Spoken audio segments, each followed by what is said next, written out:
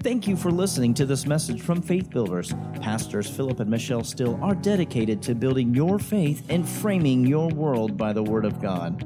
There are many more resources available on our website, www.buildfaith.net, where you can find links to our audio and video archives. We also invite you to join us online for our live stream services. Remember to build your faith and frame your world by the Word of God. Praise God. God's good to us. Amen. And we're going to get into some good things today.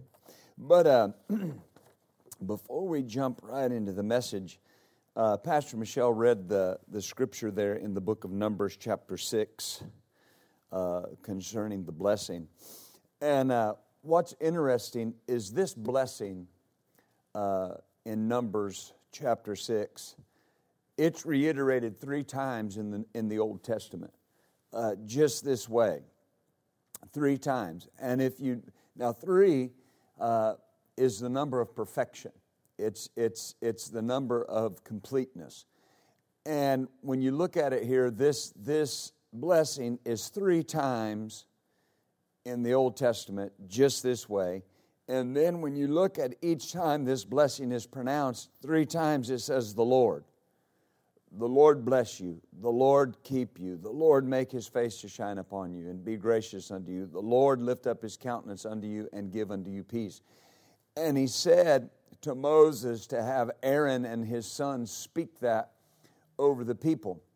Well, the importance there is that, number one, He's showing us that this is something that covers every area of our life, and that it's the Lord that's responsible for it. Of course, I've got to believe it. All through the Scripture, all through the Old Testament and the New Testament, when things of God are spoken of, they're spoken of in 3s. It speaks of Jesus in the book of Revelation, He who was, who is to come. He's the same yesterday, today, and forever. When Paul referenced God in the book of 1 Corinthians, he said He did deliver us, He does deliver us, and He will deliver us. Over and over again, it speaks of it concerning 3s. And the reason that's so important is this is emphatic. This is God saying, this is what I'm swearing to do. Something that changed my life years ago, many, many years ago, is that when God told Abraham, He said, because I could swear by no greater, I swore by myself. That in blessing I will bless you, multiplying I will multiply you. I'll make your seed as the sands of the seashore in multitude. And so it's not something that you're trying to work up. It's something that you've got to keep in your mind, that God swore something to you. Amen. And what He swore was that He would bless you and keep you, make His face to shine on you, be gracious to you, lift up your countenance, and give you peace. That's a covenant oath. Yeah. It can't change. Amen. Because God cannot change. And so God's good to us. And He said something this morning as we go over into the book of Matthew. And I want to start in Matthew 27. But the Lord said something this morning, and I was sharing it with some people this morning.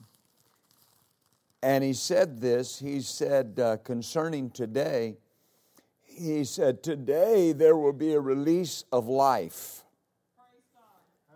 And He said, the world is focused on death, but today there will be a release of resurrection life.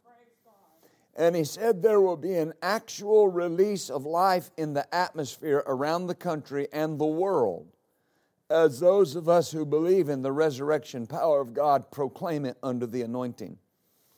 And that's what's happening. Amen. Is that life is being released.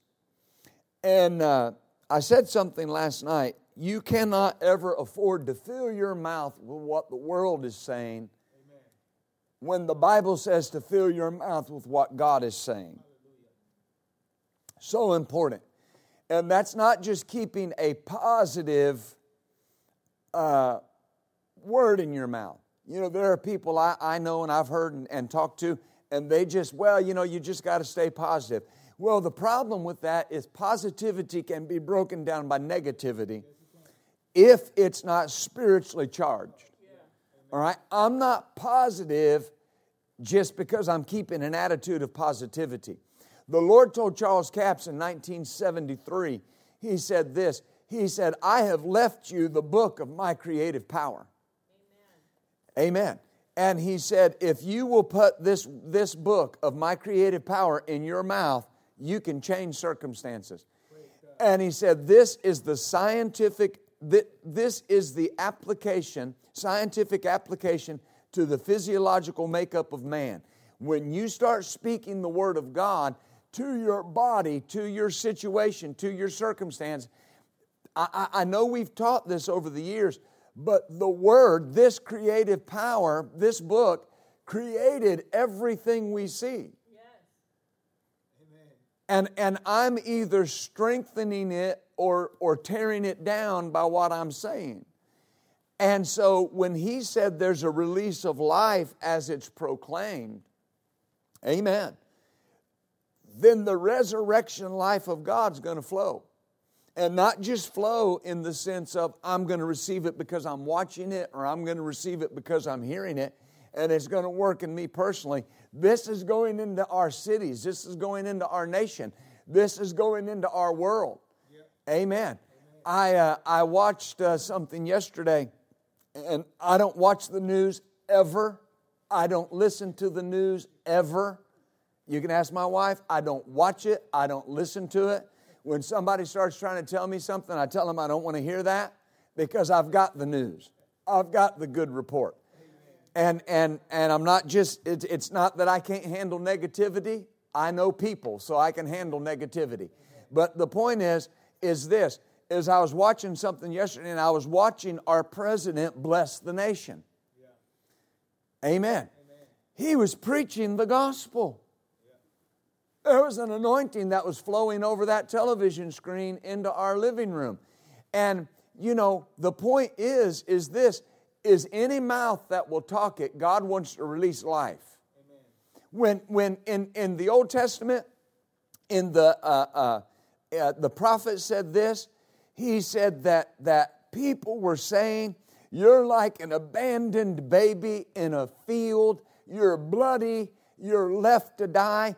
And God said, but I'm going to pass by and I'm going to see you in your own blood and I'm going to declare, live. I say, live. I'm telling you this morning, I'm releasing resurrection life into our atmosphere, and I'm telling this nation, this state, this city, this world to live again in the name of Jesus. Oh, Father, we receive that this morning. We declare that under the anointing, and I believe that every minister in our fellowship, every pastor of a church that I contacted this morning, I believe, Father, they're saying that this morning. And we are saying it in the far reaches of our state, of our nation. We're declaring it in the name of Jesus, and we shall see the results of it in the name of Jesus. Amen. Oh, glory. Amen.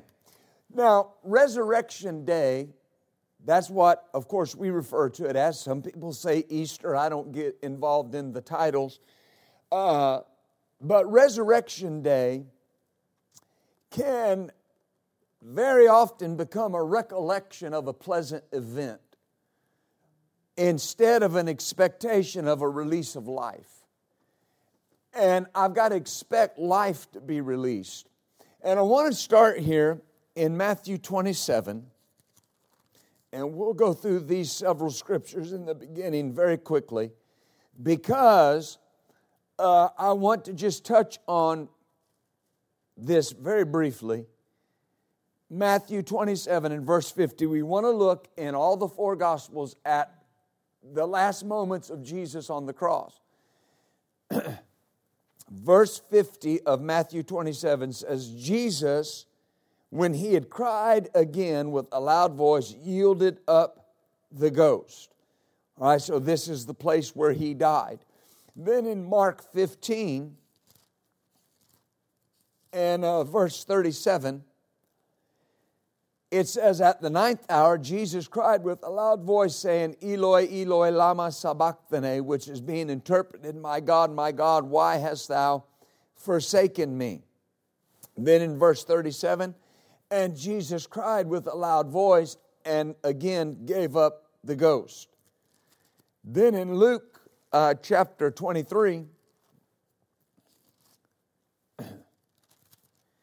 and verse 46, now when Jesus had cried with a loud voice, he said, Father, into your hands I commend my spirit.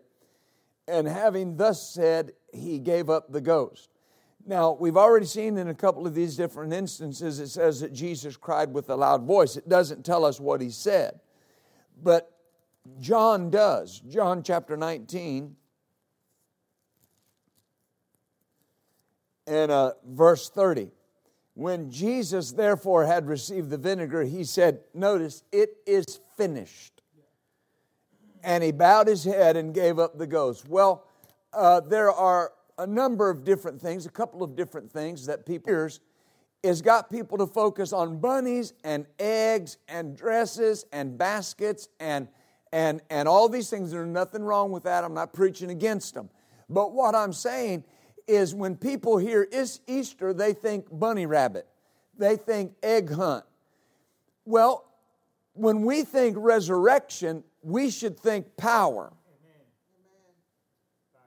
Not just Jesus rose from the dead and it's so wonderful, that, he's alive. But the Bible says in Revelation that he has risen with all power in his hand. He rose with all power. He went into the grave with no power. He went into the grave in the eyes of everybody that saw the crucifixion defeated. Are you with me? Overcome by sin, defeated by the enemy. But I said a couple of weeks ago, but the devil was sealing his own fate because the cross was a means to an end. Hallelujah. The blood of Jesus has the power that it has because he rose from the dead. Amen. It would have no power if he had not risen from the dead. But because he rose from the dead, all power in heaven and earth has been given unto him. Amen. Christianity is the only religion that bases its claim to acceptance on the resurrection of its founder. No one else. If you talk to any other religion and you name them, they believe that one day their founder's coming back. One day. Outside Muhammad's tomb, they keep a horse saddled and ready to go. Because one day they believe he's going to get up and get on the horse. But the problem is he's in hell. He's never coming back. Never going to use that horse. That horse can stand there till it rots. They're never going to use it. Every other leader. But at the tomb, and I want to say this, it's not his tomb. He doesn't have a tomb. He's alive. At the tomb that they laid Jesus in, there's a sign that says, he is not here, he's risen. The angel said, why are you looking for the living, those with life, those with power among the dead, those that have no life, those that have no power? He is not among the powerless and the dead. He's among the powerful and the living. Glory to God. Hallelujah. Woo! Glory to God. Do you see that? He's not here. He's not in the grave. He's not in the graveyard. He is risen. Amen. I heard one man say one time, they said, there's a reason it was a borrowed tomb. He's only going to need it for 3 days. Amen. So he just borrowed it. And there's a lot of revelation truth in that. Because it was foreordained before the foundation of the world that he was going to die and be buried. But it was also foreordained that he was going to be there a certain number of days and nights. 3 days and 3 nights. 3 is the number of perfection. At the end of that 3rd night, Jesus was perfected in spirit, and He rose from the grave, a perfect Savior, a perfect Redeemer, a perfect substitute for mankind, and He took perfect blood to a perfect God and obtained perfect forgiveness. Oh, hallelujah. Oh, my Lord, my Lord, my Lord. Amen. Do you see that? For any other religion to base its claim on such a doctrine would mean failure, because they all have record of when their founder died. We have record of when he died, but we have a greater record of when he rose again. Amen. And the record of resurrection is greater than the resurrection of death. I was talking to my wife this morning, and we were talking about being born again, and how Scripture says that what you have to believe is that Jesus rose from the dead, and then you'll be saved. Amen.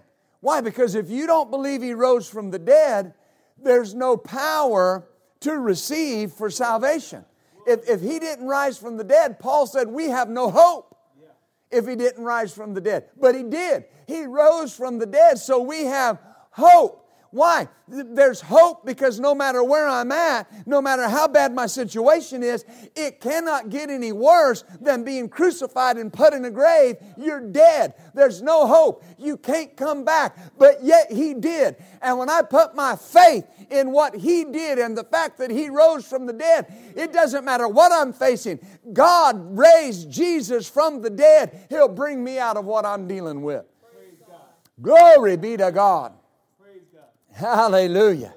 I have done it. I have preached myself happy. 5 minutes into it. Amen. Oh, glory.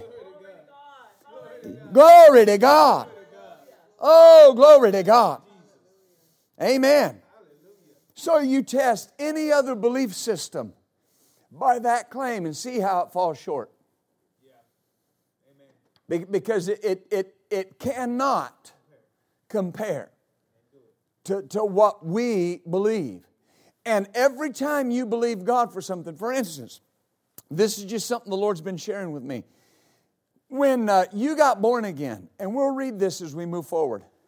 When you got born again, what made you new was the resurrection power of God. Because Scripture says that you were dead in trespasses and sins. But when you believe, He quickened you. Well, the Apostles' Creed talks about, and is based on Scripture, talks about how Jesus died, but it says in hell He was quickened by the Spirit. He had to come back to life. Amen. And when you were born again, you were spiritually dead. The issue with focusing on that is you could not fix that you were dead. You could not fix it. It was impossible for it to be remedied by any natural means.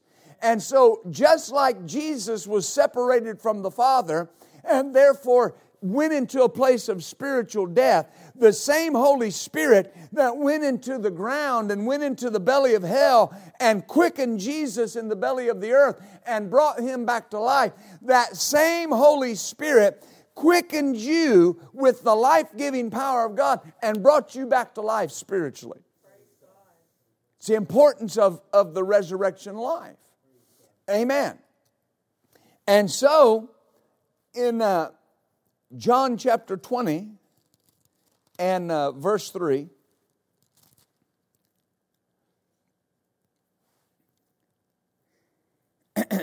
it says, Peter therefore went forth and that other disciple and came to the sepulchre. And they ran both together, and the other disciple outran Peter and came first to the sepulchre. And stooping down, he looking in, saw the linen clothes lying, yet he went not in. Then comes Simon Peter following him and went into the sepulchre and seeth the linen clothes lie, and the napkin that was about his head not lying with the linen clothes, but wrapped together in a place by itself. Then went in also the other disciple which came first to the sepulchre, and he saw and believed. For as yet they knew not the Scripture that He must rise again from the dead. Now, the reason we read this is, notice, it again is showing us that when they got to the tomb, He wasn't there. He was not there. And all the clothes were folded and everything was in place, but He wasn't there. And then it says that He believed. He believed what? What did he believe? What did John believe? That Jesus had raised from the dead. This is important because until that time they did not believe. We'll read it later in Mark 16. It talks about how Mary went to him the first time and they didn't believe her. And then the two from the road to Emmaus came and they didn't believe them. All right? Until you believe in the resurrection, there's no strength in your faith concerning it. And so in Luke 24. Luke 24.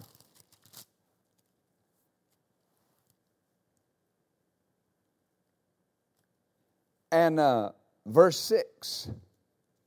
This is when they came with the burial elements. And notice, we quoted this earlier. Verse 6, the angel says, He is not here, but is risen.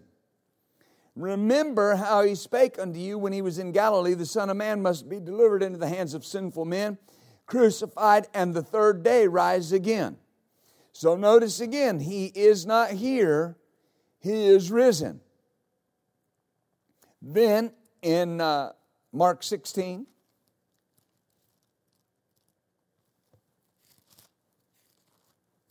thank you, Jesus.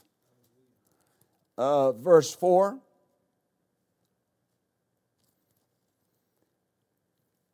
And again, the women were there. As they looked, they saw the stone was rolled away, for it was very great. And entering into the sepulchre, they saw a young man sitting on the right side, clothed in a long white garment, and they were affrighted.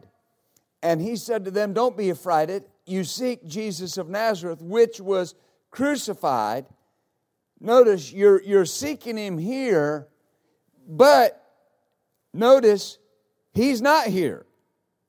Behold the place where they laid Him. Then finally in Matthew 28,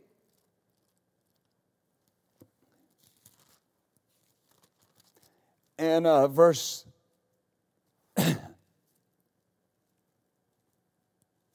5 and 6, and the angel answered and said unto the women, Don't fear, for I know that you seek Jesus which was crucified.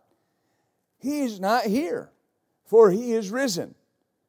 As He said, come see the place where the Lord lay. So 4 times we see in the Gospels, 3 times we see an angel saying He's not here, He's risen. And in John, we see Peter and John go to the tomb, and we don't see the account of the angel, but we see where Peter ran in and saw there was nobody, and John ran in and saw there was nobody, and they believed. Amen. Well, in John chapter 11, Jesus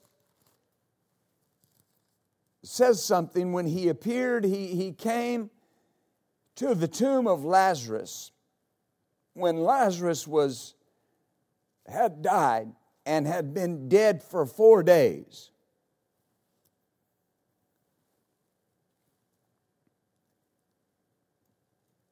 And beginning in verse 23, Jesus said unto Martha, Your brother will rise again.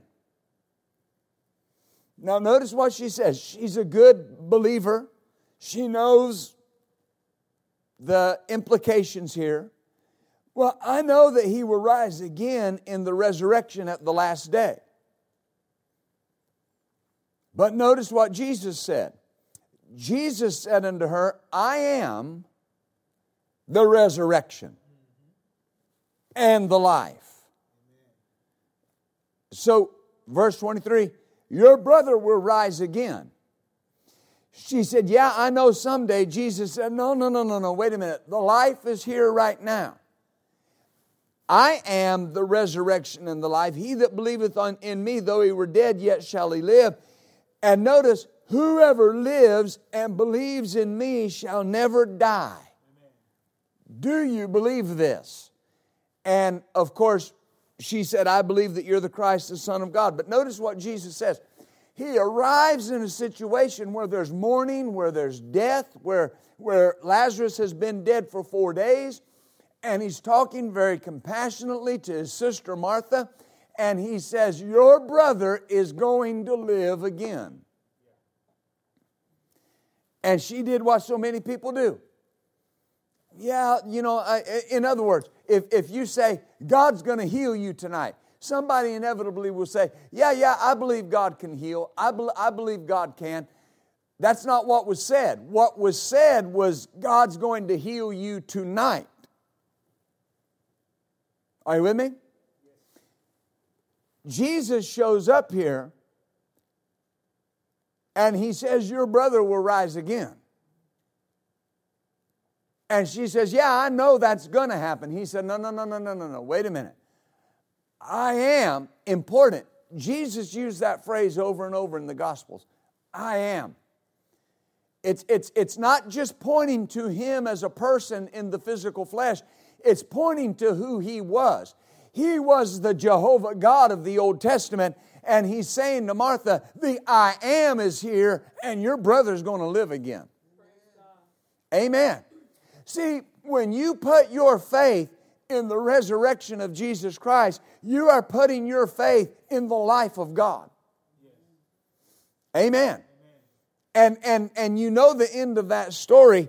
Jesus said, remove the stone. And he cried with a loud voice, Lazarus, come forth.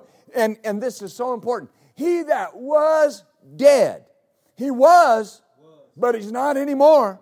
Why? Because the life showed up. Amen. The life showed up.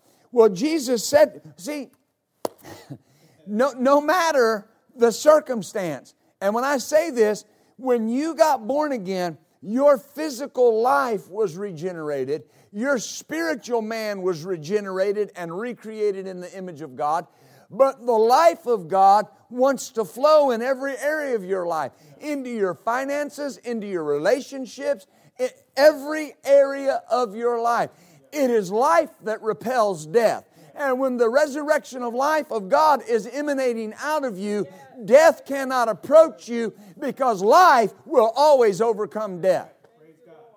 That's why death does not defeat a believer. It cannot. That enemy has been conquered. The sting of death has been taken away. When a believer dies, there's a cessation of life in the physical body, but we never die. Amen. Why? Because Jesus said, verse 26, he that believeth in me shall never die. And he said, notice what he said, you got to believe that. So what does the enemy try to bring against us in every day of our life, every month, every year? That something's going to die. That you're not going to have enough money. That a relationship is going to die. It can even be in the season that we're in, unfortunately. The fear of death is trying to encompass people all around us. What is that? Afraid that cessation of life is going to occur. It cannot occur. I will never die. And what you don't fear, you won't attract. And what you don't fear cannot come near you, because when I fear death, I cause life to quit flowing out of me. But when I have faith in life, I put the fear of death away from me. Whoo, glory. Notice in John 6, resurrection life is being released. John chapter 6 and verse 35. Jesus said unto them, here's this phrase again, I am the bread of life. I am the bread of life. He that cometh to me shall never hunger, and he that believeth on me shall never thirst. Well, for what? That life. I never will. Amen. Hunger and thirst are evidences of lack and not enough and insufficiency and death. But Jesus said, when you partake of me, that'll never happen. Amen. Then in verse 48 he said, I am that bread of life. And then he used the illustration, your fathers ate bread in manna in the wilderness. And he said, this is the bread that cometh down from heaven, that a man may eat thereof and not die. Notice he's making a distinction. Your fathers ate manna. I am the bread that comes out of heaven. Me and manna, we're different. Right? Manna will rot. Manna will go away. Manna ceased when they crossed into the promised land. He said, I am this everlasting bread that comes down out of heaven, that a man may eat thereof and not die. I am the living bread which came down from heaven. If any man eat of this bread, he will live forever. And the bread that I will give is my flesh, which I will give for the life of the world. For the life, so that the whole world can live if they'll believe in me. So important. Because what people get focused on is dying and death. Jesus said, I'm the living bread. I came down out of heaven for this purpose, that whoever will believe me, he uses the phrase here, whoever will eat of this bread. Well, remember what Jesus said on Passover? He took the bread. Oh, hallelujah. He took the bread and he broke it and he said, eat this. This is my body, broken for you. Right? Don't miss this. If any man eat of this bread, he'll live forever. Amen. Amen. Hallelujah. That bread was a symbol of the body of Jesus. It was striped. It had holes in it. It was pierced.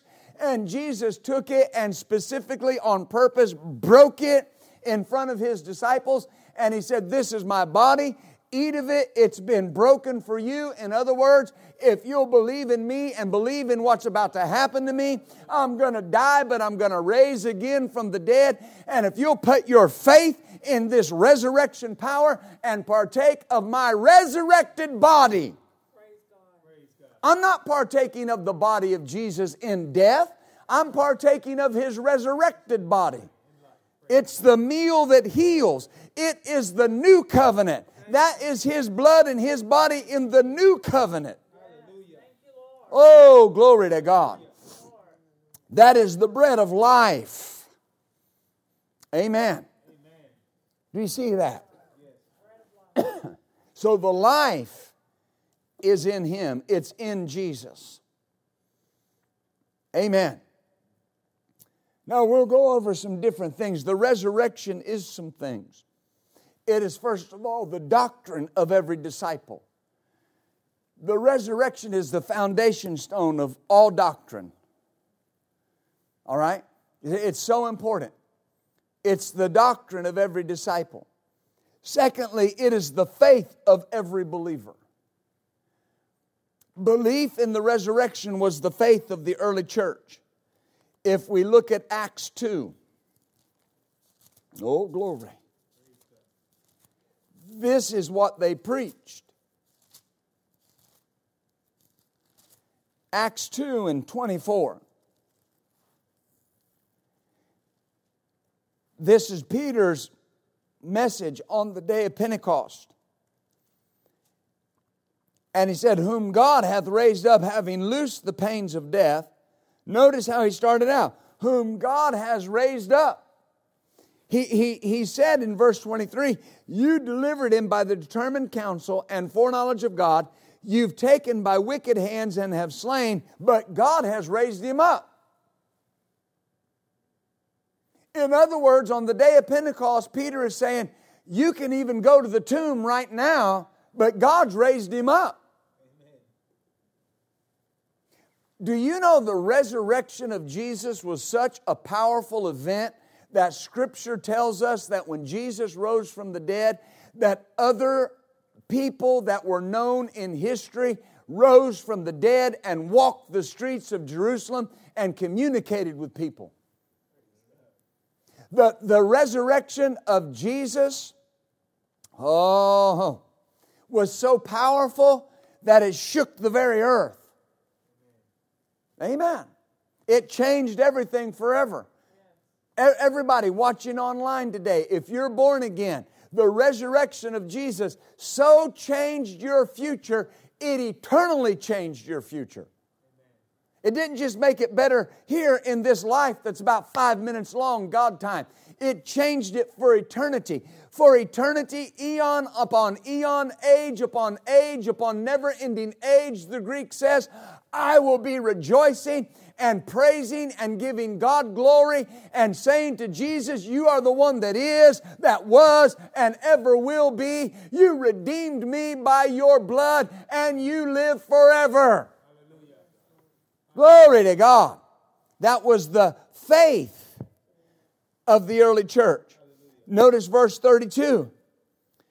Verse 31, it says, He seeing this before spake of the resurrection of Christ, meaning David, that his soul was not left in hell, neither did his flesh see corruption. This Jesus has God raised up, whom, notice, whereof we are all witnesses. So all of the other believers out of the upper room are standing behind Jesus or behind Peter, 120 of them, and here's what he's doing. He's saying, God raised him up, and we're all witnesses of it. We've seen him. Amen. And it says, Paul said that over 500 people saw Jesus bodily, physically after his resurrection. 500 people. And he said the majority of them are still alive. So Paul, whose ministry was a number of years after the death, burial, and resurrection of Jesus, what was he still preaching? The resurrection. Why? That's where the power is. Amen. I heard a man ministering not too long ago, and he said, the church needs to preach hell, and needs to preach on hell so that people don't get comfortable. Well, I mean, there is a time to minister concerning hell and eternal destruction, but or eternal punishment. But what you need to understand is, what does Scripture say that we should preach? What did Paul say his gospel was? That Christ died, was buried, and rose again the third day. Yes, glory to God. Amen. There is a hell, and it's reserved for the devil and his angels and for people that go down that path. But here's the key. Hell, the lake of fire, by definition in Revelation, is the second death. So in other words, they die physically the first time, but when they go to that place of eternal punishment, it's eternal separation from God. It's spiritual death. It is the second death. But Jesus said, if you believe on Him, you will never die. If you believe He rose from the dead, you will never die. What does that mean? That your body will never quit breathing? No. It means the real you will never die. You will never ever be separated from God. Why? Because there's a unbreakable link between you and the Father, because you believe that He raised Jesus from the dead. Glory to God. Amen. Am I helping y'all? Oh, I'm helping me. Praise God. Acts chapter 4 and verse 10. Peter preaching after this lame man had been healed.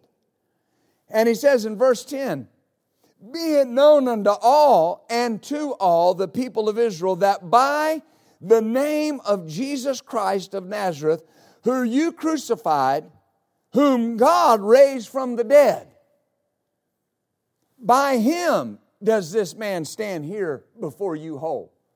So notice, he not only says that Jesus was raised from the dead, he says, and He is an active living force right now because He healed this man. If somebody's doing miracles and healing people, they have to be alive. Amen. See, this was the message. It was the belief of the early church. oh, Jesus rose from the dead. He can do anything. Do you understand that? We were one time, we had a relative that was visiting us, and it was after church, and we had the youth group over to our house, and we were playing a game. I forget what game it was, but it was a game where the person would ask questions, and it would be questions. Well, the question was this: what one person, if you had a chance to spend 5 minutes with them physically, what person would you choose?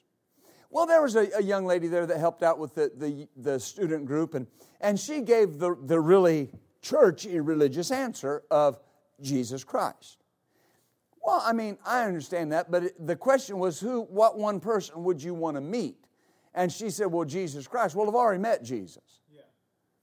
But, I can overlook that because, I understand what people are saying. But here's what got me. The person that was reading the card, here's what they said. Well, no, it's somebody that's alive today. Yeah. It's somebody, do you know that proved to me that person wasn't born again? They would have talked to you about how much they knew God and how much they loved God, but that statement proved to me they weren't born again. Doesn't matter what scripture they know or how often they go to church, it proved to me they're not born again because they don't believe Jesus raised from the dead. Because they don't believe He's alive today. That's not a figment. That's not just something we believe religiously. That Jesus, somehow is in heaven. Everyone in heaven is alive. Nobody's dead in heaven. But what people think is that, well, so-and-so's in heaven. And what that means is they're dead. Nobody's dead in heaven. If somebody's in heaven, they're more alive now than they ever were in this body. Paul called this body a body of death. Right? He said, who's going to deliver me from this body of death? In other words, deliver me from the power of this body of death. I thank God through Jesus Christ our Lord. How is Jesus Christ our Lord able to deliver us from this body of death? Because Peter said that He was loosed from the pains of death because it was not possible that death should be able to hold on to Him. Death cannot hold on to me because the life of God is on the inside of my God. The life of God is on the inside of me.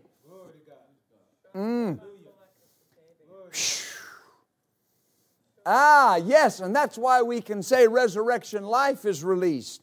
And that's why we can say the power of the life of God is released even today. Because I said in my word that out of your belly would flow rivers of living water that would produce life everywhere that it goes. And I said in a type and a figure and a shadow in the Old Testament that the rivers would begin to flow in the desert and that everywhere the river went, life would be the result. And so even today on Resurrection Day, the life of God is flowing and it's coming out of you. And the things in people's life that begin to look brown and begin to look dead are going to come to life, and you shall see it, and it will surely come to pass. And I said earlier in this month that there were things that you were believing for and things that you were standing for, and that you would see them in the next 3 months. And I declare it again, that even those things that seem like they have become lifeless and seem like they have become something that just needs to be cast aside, in the next 3 months, May, June, and July, you will see them come to life. Oh, glory. Hallelujah. I believe God. Thank you, Jesus. Now, Acts 4:35.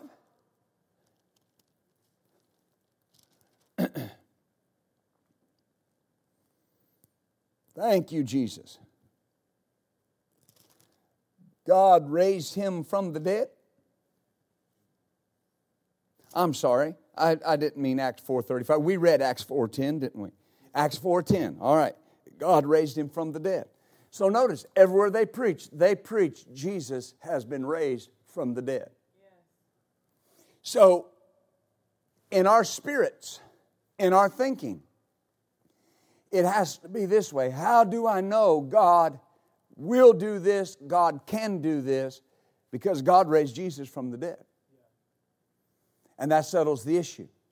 Amen. The resurrection of Jesus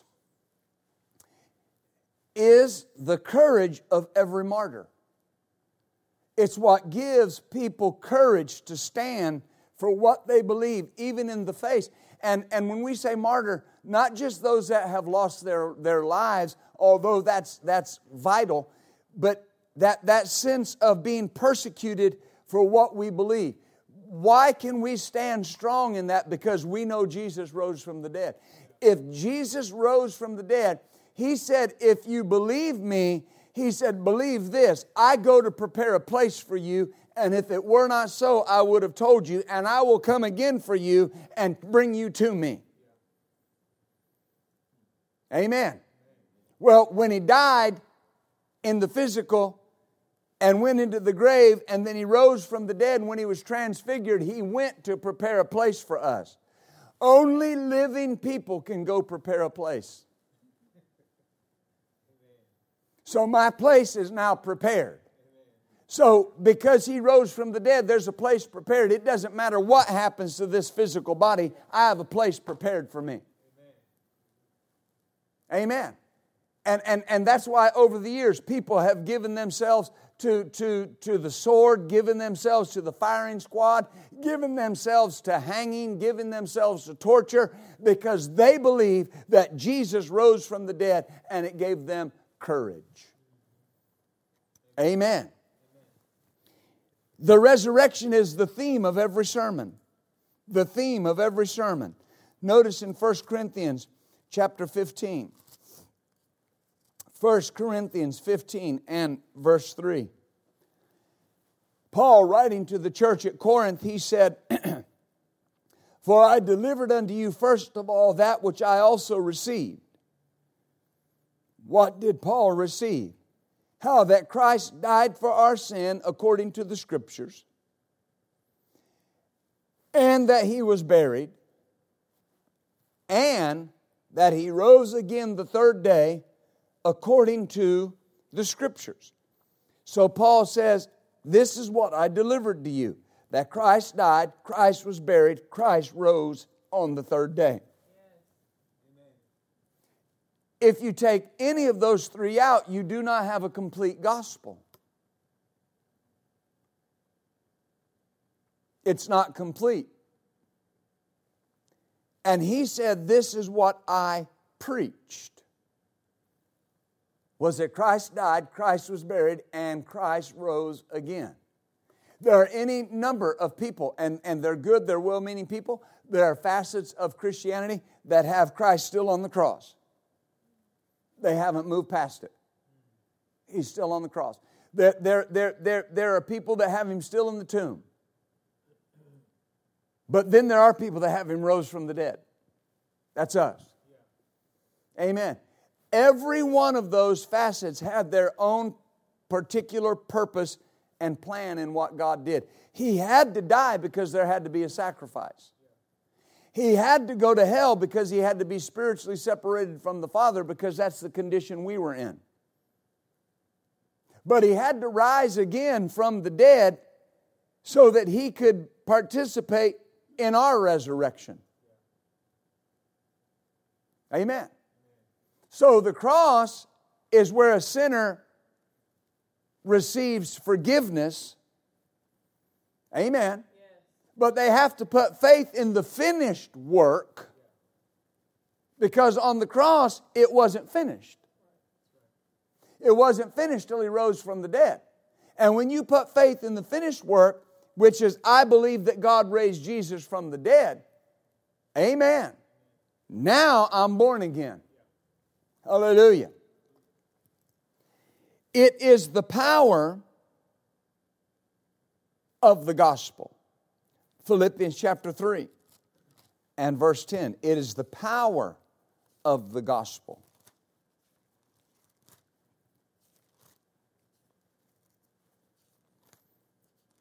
Paul says here in Philippians 3 and 10, talking about Jesus, he says, that I may know Him, and then he says, and the power of His resurrection.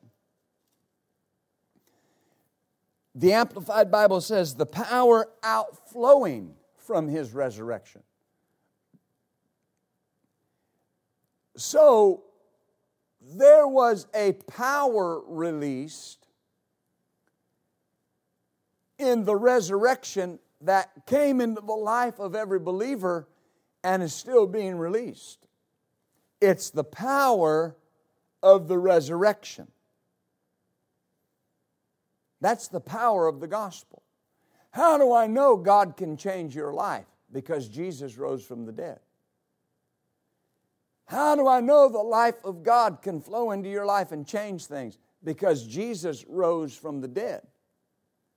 And that life is still outflowing out of us, those of us that have believed that. Yes.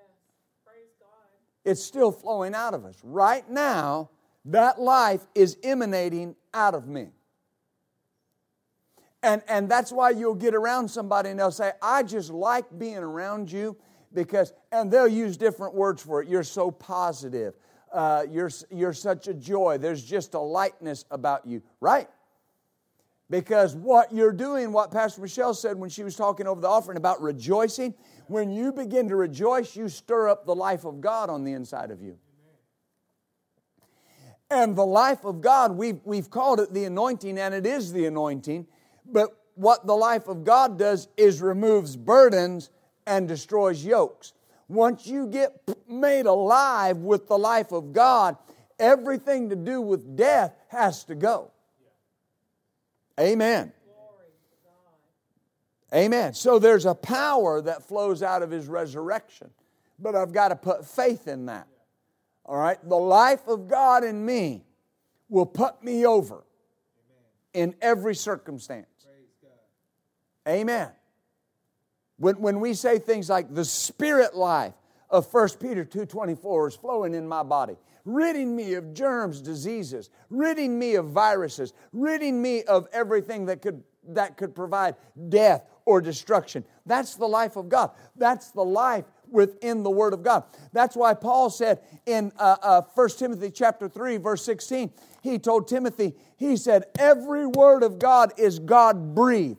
The Bible says that the life is in the blood. But the DNA is found in other aspects of our body. If you take a balloon and you blow it up, I now have a DNA sample.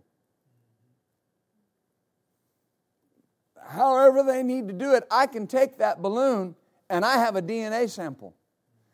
In other words, you are in that balloon. Hallelujah. Do you see that? So when Paul told Timothy, every word of God is God-breathed. God is in this book. This is the life of God. And so that's why Scripture says that the prophet said, I took the book and I ate it. It is life to me. Amen. David said, your precepts are life to me. This is so vital because there's power that flows out of the resurrection. Notice Romans 8. Romans 8 and verse 11.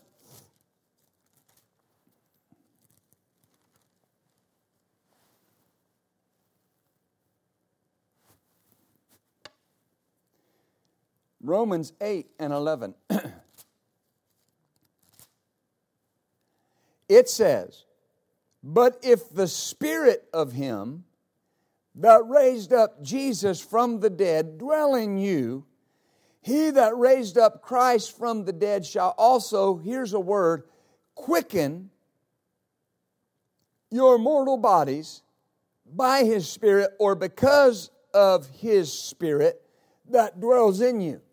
Now, throughout the New Testament, there's only one word for spirit. And you've got to ascertain by the context what it's talking about. the Spirit of man or the Holy Spirit, the life-giving Spirit. There's only one word. It's the Greek word pneuma. It's where we get our word for a pneumatic tool or pneumonia, anything to do with respiration or breathing. And he says if the Spirit, well, it's the Greek word pneuma, but we can tell by the context that it's the Holy Spirit. It's the life-giving Spirit. If the Holy Spirit, if the Spirit of Him, of God, because He's the one that raised Jesus from the dead, if He dwells in you, then He that raised up Christ from the dead will also quicken your mortal bodies, or He will raise us from the dead by the Spirit that dwells in you. So not only was I recreated spiritually and made a new creature, this life-giving Spirit every day is quickening my mortal body. Why? Because it's constantly flowing. When Jesus rose from the dead, Scripture says something. He dies no more. He died unto sin once, and He dies no more. Now hear what I'm saying when I say this. Because in a sense, Jesus was the first man born again from the dead. He was the first begotten of the Father. He was the first man born again from the dead. Not born again because he sinned, but the first man that was raised to new life. And we are all following that model. So when you got born again, you went through the same process that Jesus went through. The Bible says you were crucified with Christ. Paul said you were buried with Christ. And Paul said you were raised with Christ. That's what he said. Why? Because for me to receive that life, I had to go through the same process. Oh, glory. He did it for me in a physical sense. I never had nails driven in my hand. I was never put in a physical grave, and nobody ever saw me physically rise again. But in the mind of God, when Jesus was nailed to the tree, I was nailed to the tree with Him. When they pulled Him off that tree and put Him in the grave, they pulled me off that tree and put me in the grave. But on the third day, when the Holy Spirit went into that tomb and went into hell and raised Jesus from the dead, He raised me too. Hallelujah. So guess what? I never die again. Because that life is flowing out of me. Glory be to God. That's why you've got to believe the resurrection. Because it's what gives power to the other two. It's what gives power to the other events. Glory be to God. Thank you, Lord. So that's why you can say, I'll never be sick another day in my life. Because the life of God's flowing in me. Amen. And people in the world will look at you and go, oh, you can't control that. I don't have to control it. The life of God in me is controlling it. And I don't say that flippantly, and I would not want anyone not to use wisdom, but what I'm saying is I do certain things because it's wisdom to do it, but I'm doing it with the understanding that the life of God is on the inside of me, and that's why Jesus can say, even if you eat a deadly thing, it's not going to hurt you because the life of God is on the inside of you. I don't know what's going on in the world. There are any number of pathogens and viruses and diseases and germs that are floating around in the atmosphere. But here's what I know, that what a mask can't stop and what gloves can't stop, the life of God on the inside of me can put an end to it. And I'm not telling you not to wear a mask or not to wear gloves. I'm just telling you that our faith is in something stronger than that. Amen. Hallelujah. I want you to hear that. I'm not being flippant with that. We're in a trying time. The world's in a trying time. People are losing their lives. But we don't have to. Our family don't have to. The life of God is flowing in us. Amen. My God, my God, my God. Look at Acts 1. Am I helping you?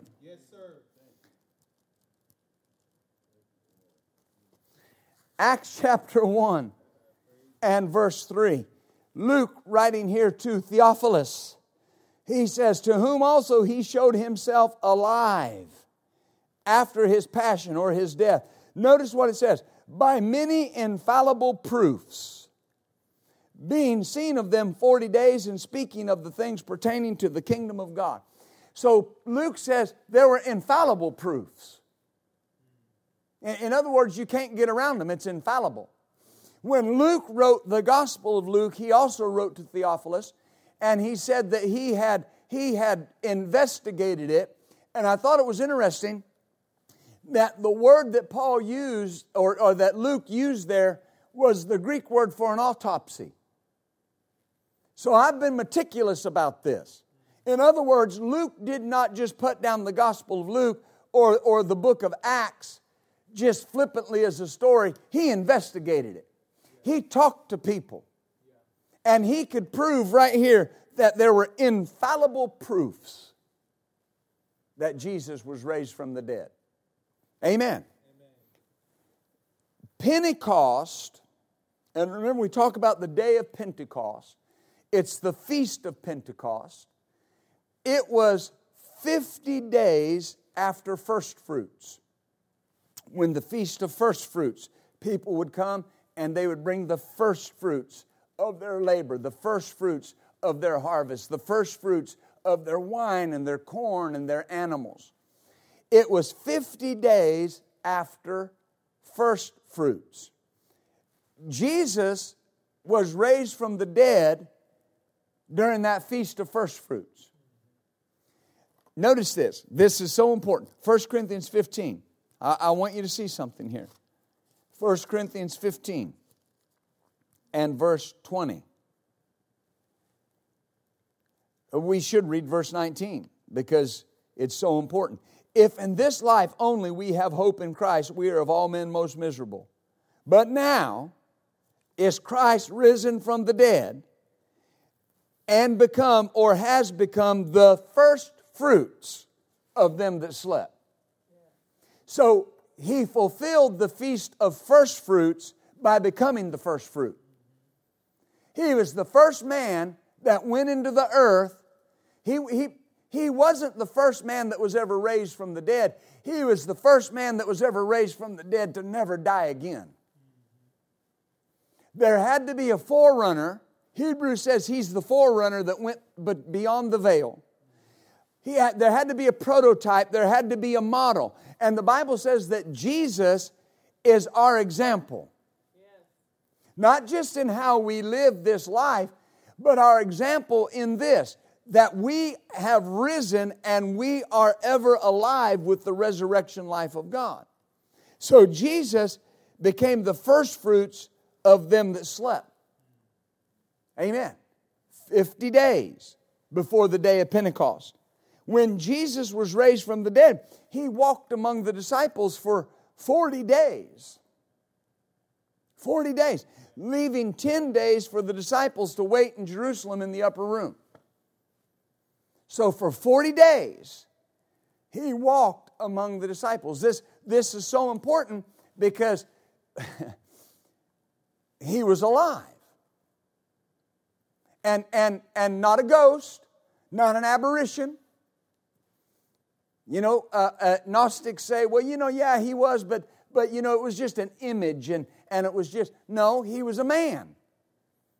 A flesh and bone man. Because His blood had all been poured out.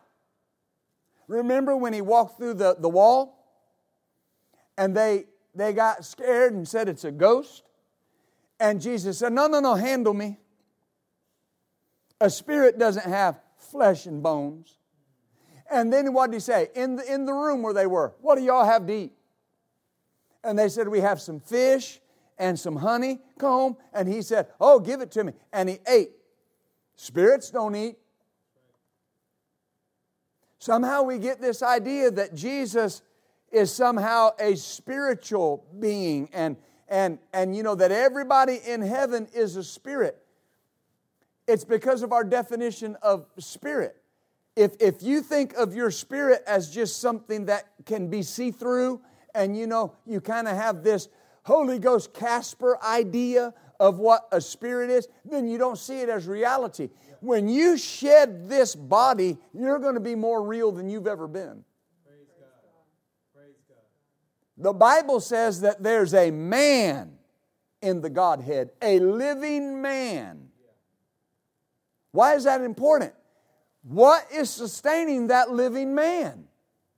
The resurrection power of God. Do you realize the resurrection power of God was so strong in Jesus that He could go to the souls that were kept in prison, that were kept in bondage to death?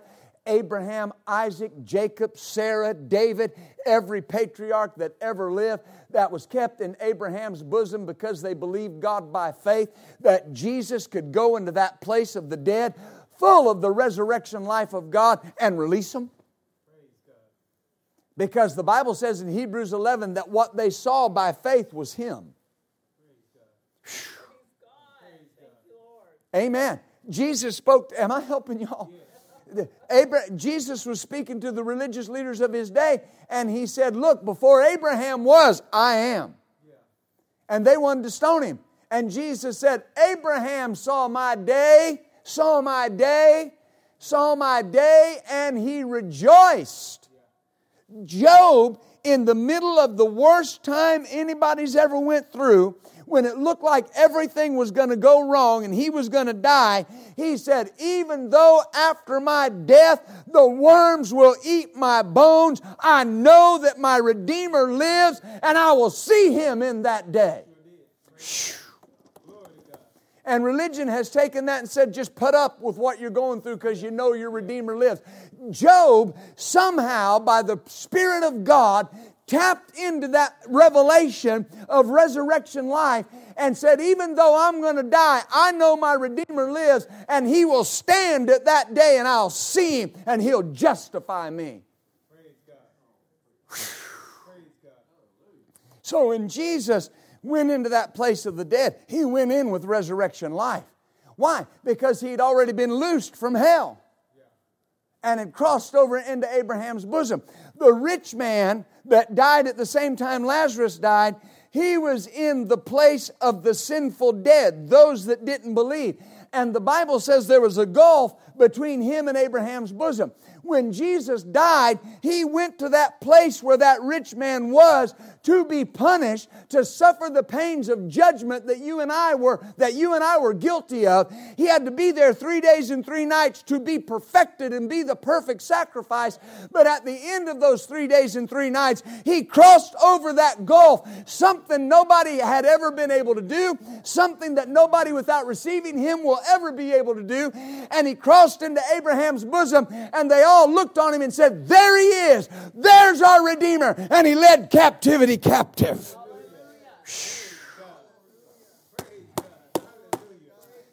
Glory be to God. Hallelujah. And now, every person that believes on the Lord Jesus Christ immediately gets that life. Immediately gets that life. Never have to know the pain and suffering of hell. Never have to know that because it's been eradicated. As far as you and I are concerned, it holds no fear. It holds no problem. We're never going there. Death will never latch its chains on us. We cannot be taken because our Redeemer lives. Oh, thank you, Jesus. Whew. Do you see that? He said that's infallible. You can't get around that. And I won't take the time to give you all of them, but of course, Scripture says He appeared to Mary Magdalene and the other Mary. In Matthew 28, it says 3 different times that He appeared to them.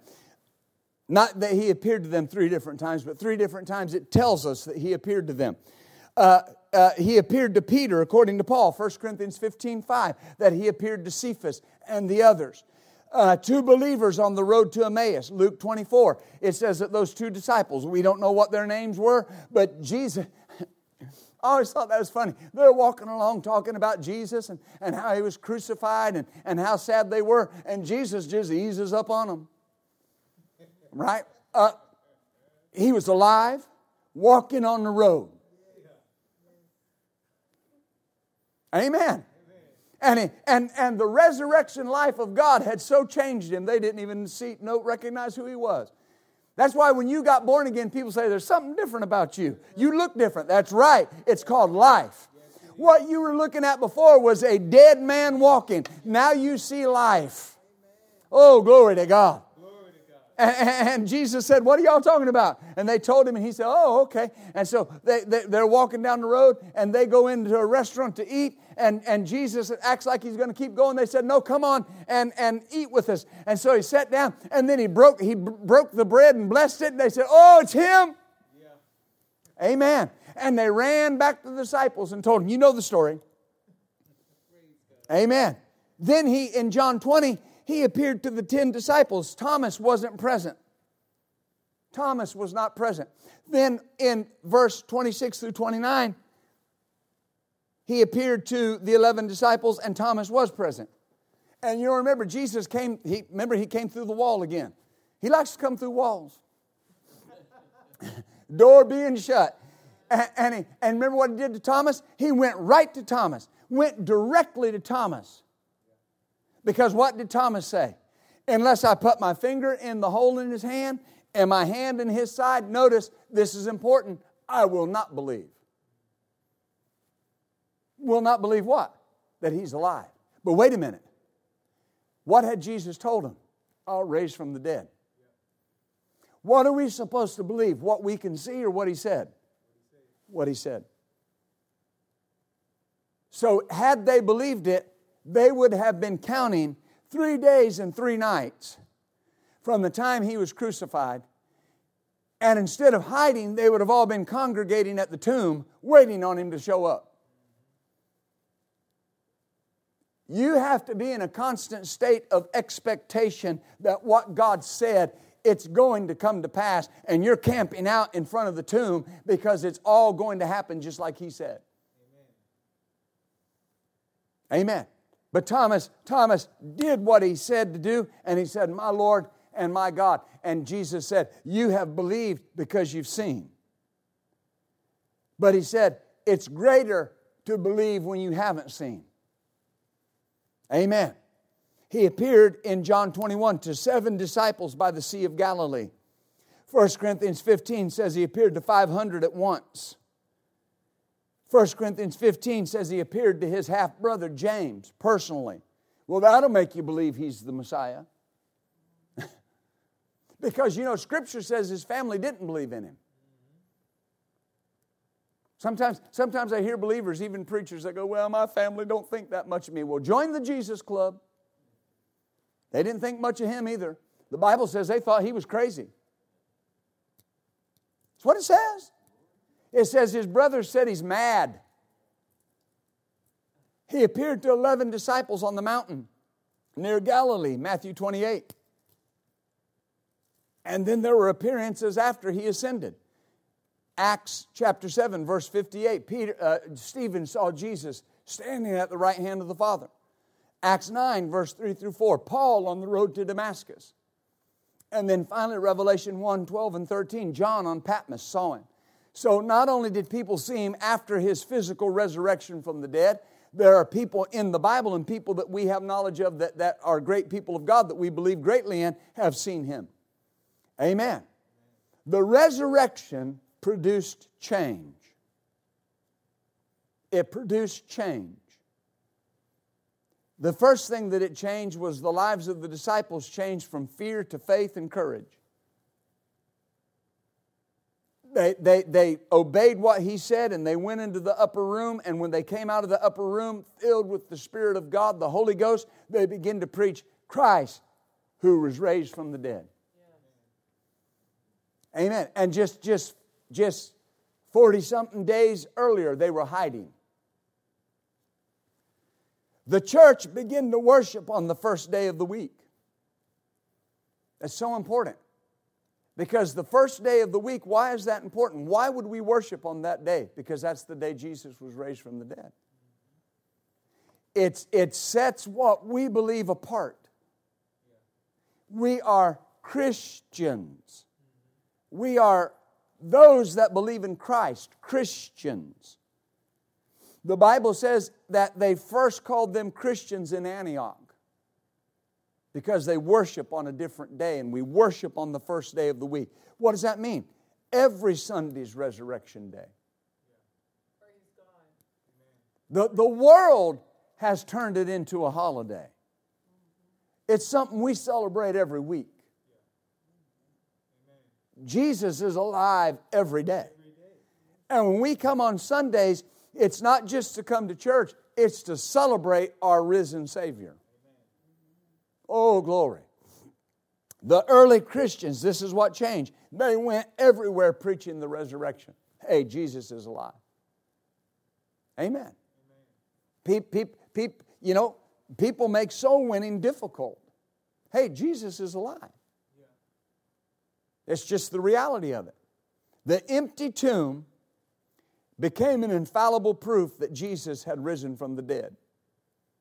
How do you get around that? When you read the Scripture, and I'm going to be closing just a moment. When you read the Scripture, it says that the Roman soldiers came back and they told the story. The angel came down, moved the stone.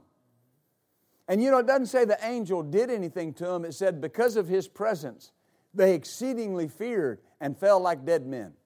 It doesn't say because of the presence of God, because of the look of that angel. And you remember what the high priest said and the religious leaders, they said, well, here's what to do.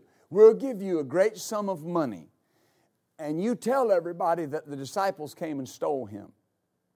Now, these are those same disciples that were such good swordsmen that they were aiming for a head and got an ear. That were so brave and stalwart that the moment they saw these soldiers, they ran for fear and hid and lied about knowing Jesus. Whew. Right? And they said, and we'll soothe it over with Pilate. And it said that story is still told. And it is. It's still told. But here's the point. They couldn't deny the empty tomb. Nobody can. You can't deny it. And no matter what people believe, there's something about it that you cannot give an answer for it. If we believe that He historically walked the earth, and there are works of history from physical people that were historians that physically placed the Lord Jesus Christ on the earth. We don't need them because we have the Word. But the point is, Flavius Josephus and others that put Jesus on the earth, a Jewish historian, said about this time there was a man called Jesus. If he can rightly be called a man because of the great miracles that he produced, and it said, who Pilate crucified, but he was in the grave for 3 days and rose again. That's not a biblical commentator. It's not a disciple of Jesus. It's a Jewish historian that, to our knowledge, never believed on Jesus, but can recollect and tell the truth that Jesus was a physical man that was crucified and buried, but He rose again. Amen. When the enemy tries to put any amount of doubt in your mind, here's the answer. He is not here. He's risen.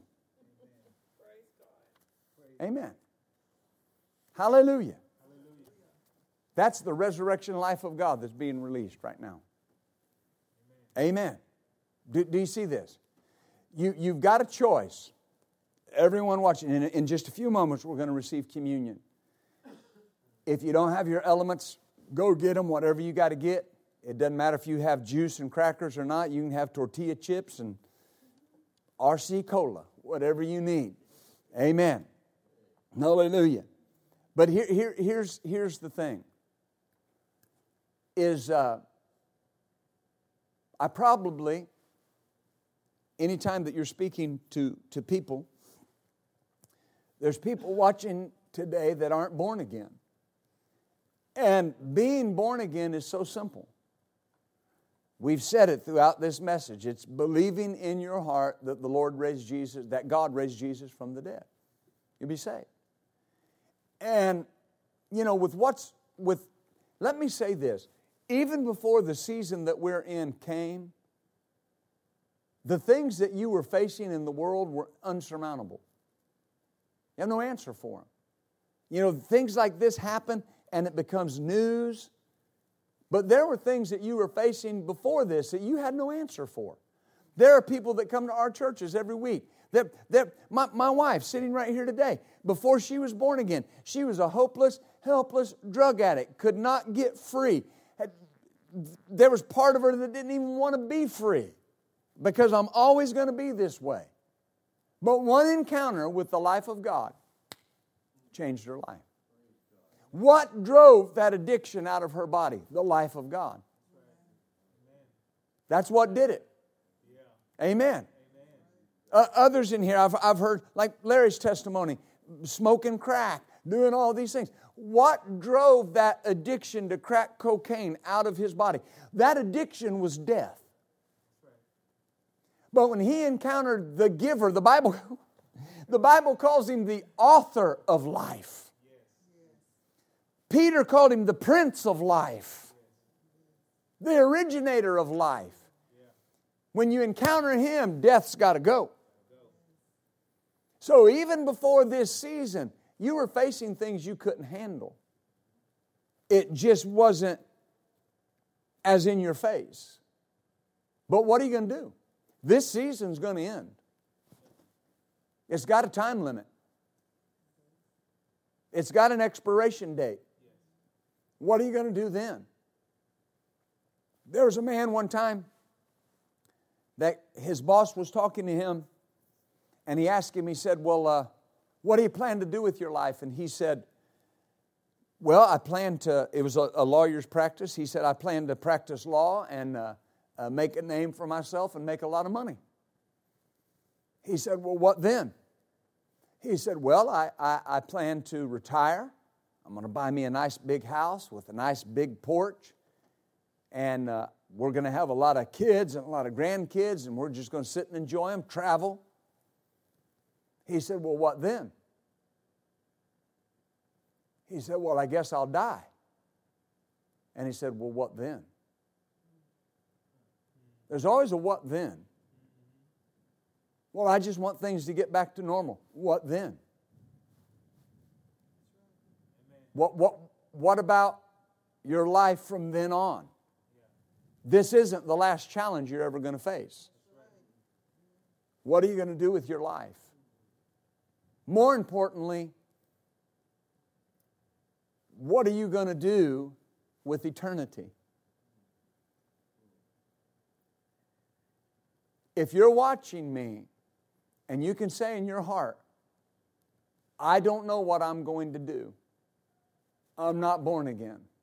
It's very simple. Just say this with me. Father, in the name of Jesus, I thank you that Jesus died for me, was buried, and rose again.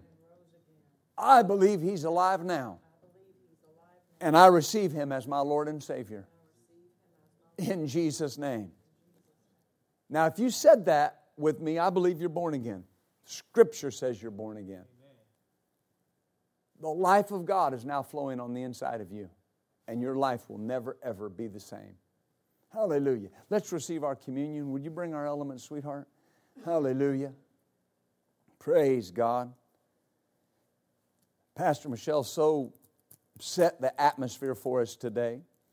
Of course, because of copyright and whatnot, we can't sing some of our songs over the live stream, but she was worshiping and praising God beforehand. And we want to receive communion today. And we made mention of what Jesus said. When He took the bread, He broke it and He said, "This is my body broken for you." And we've made mention over the years that broken for us means that there doesn't have to be a broken place in our life, and that's very true. But there's life in His brokenness. when He was broken, it produced life for me. And so when I partake of the bread, I'm not just partaking of His brokenness, I'm partaking of the life that's in that brokenness. So, Father, today as we partake of the bread that is a symbol of the brokenness of Jesus, we receive it by faith in what it is, the body of Christ. And we declare in Jesus' name that as we partake of this, that we are partaking of the life that is in the physical body of Jesus Christ, who is alive forevermore at the right hand of the Father. And we thank You for it in the name of Jesus. Amen. Hallelujah. Father, we thank You today. Thank You, Father, for the life that is in the bread. Thank You, Lord. Hallelujah. Now, Father, we come to the cup. And Jesus said that this cup was His blood in the New Testament, or the blood of the new covenant. And Father, it seals, it ratifies, it brings into our life every promise that You've ever made. And we thank You that as we partake of this cup, that we are partaking in a symbol, Father, of that blood that was put on the doorpost in the land of Goshen. When the destroyer passed through, and You said, where the blood is seen, the destroyer will pass over. So we thank You today that as we partake of this cup, we receive all of the blessing promises that You have made, and we declare that there will be no destruction, and there will be no defeat, and there will be no death, for we are protected in the name of Jesus. Amen and amen. Hallelujah. You can partake of your cup today. Hallelujah. Oh, thank You, Jesus. Thank You, Jesus. Thank You, Father. Amen. So we are believing with you for all that you're standing in faith concerning.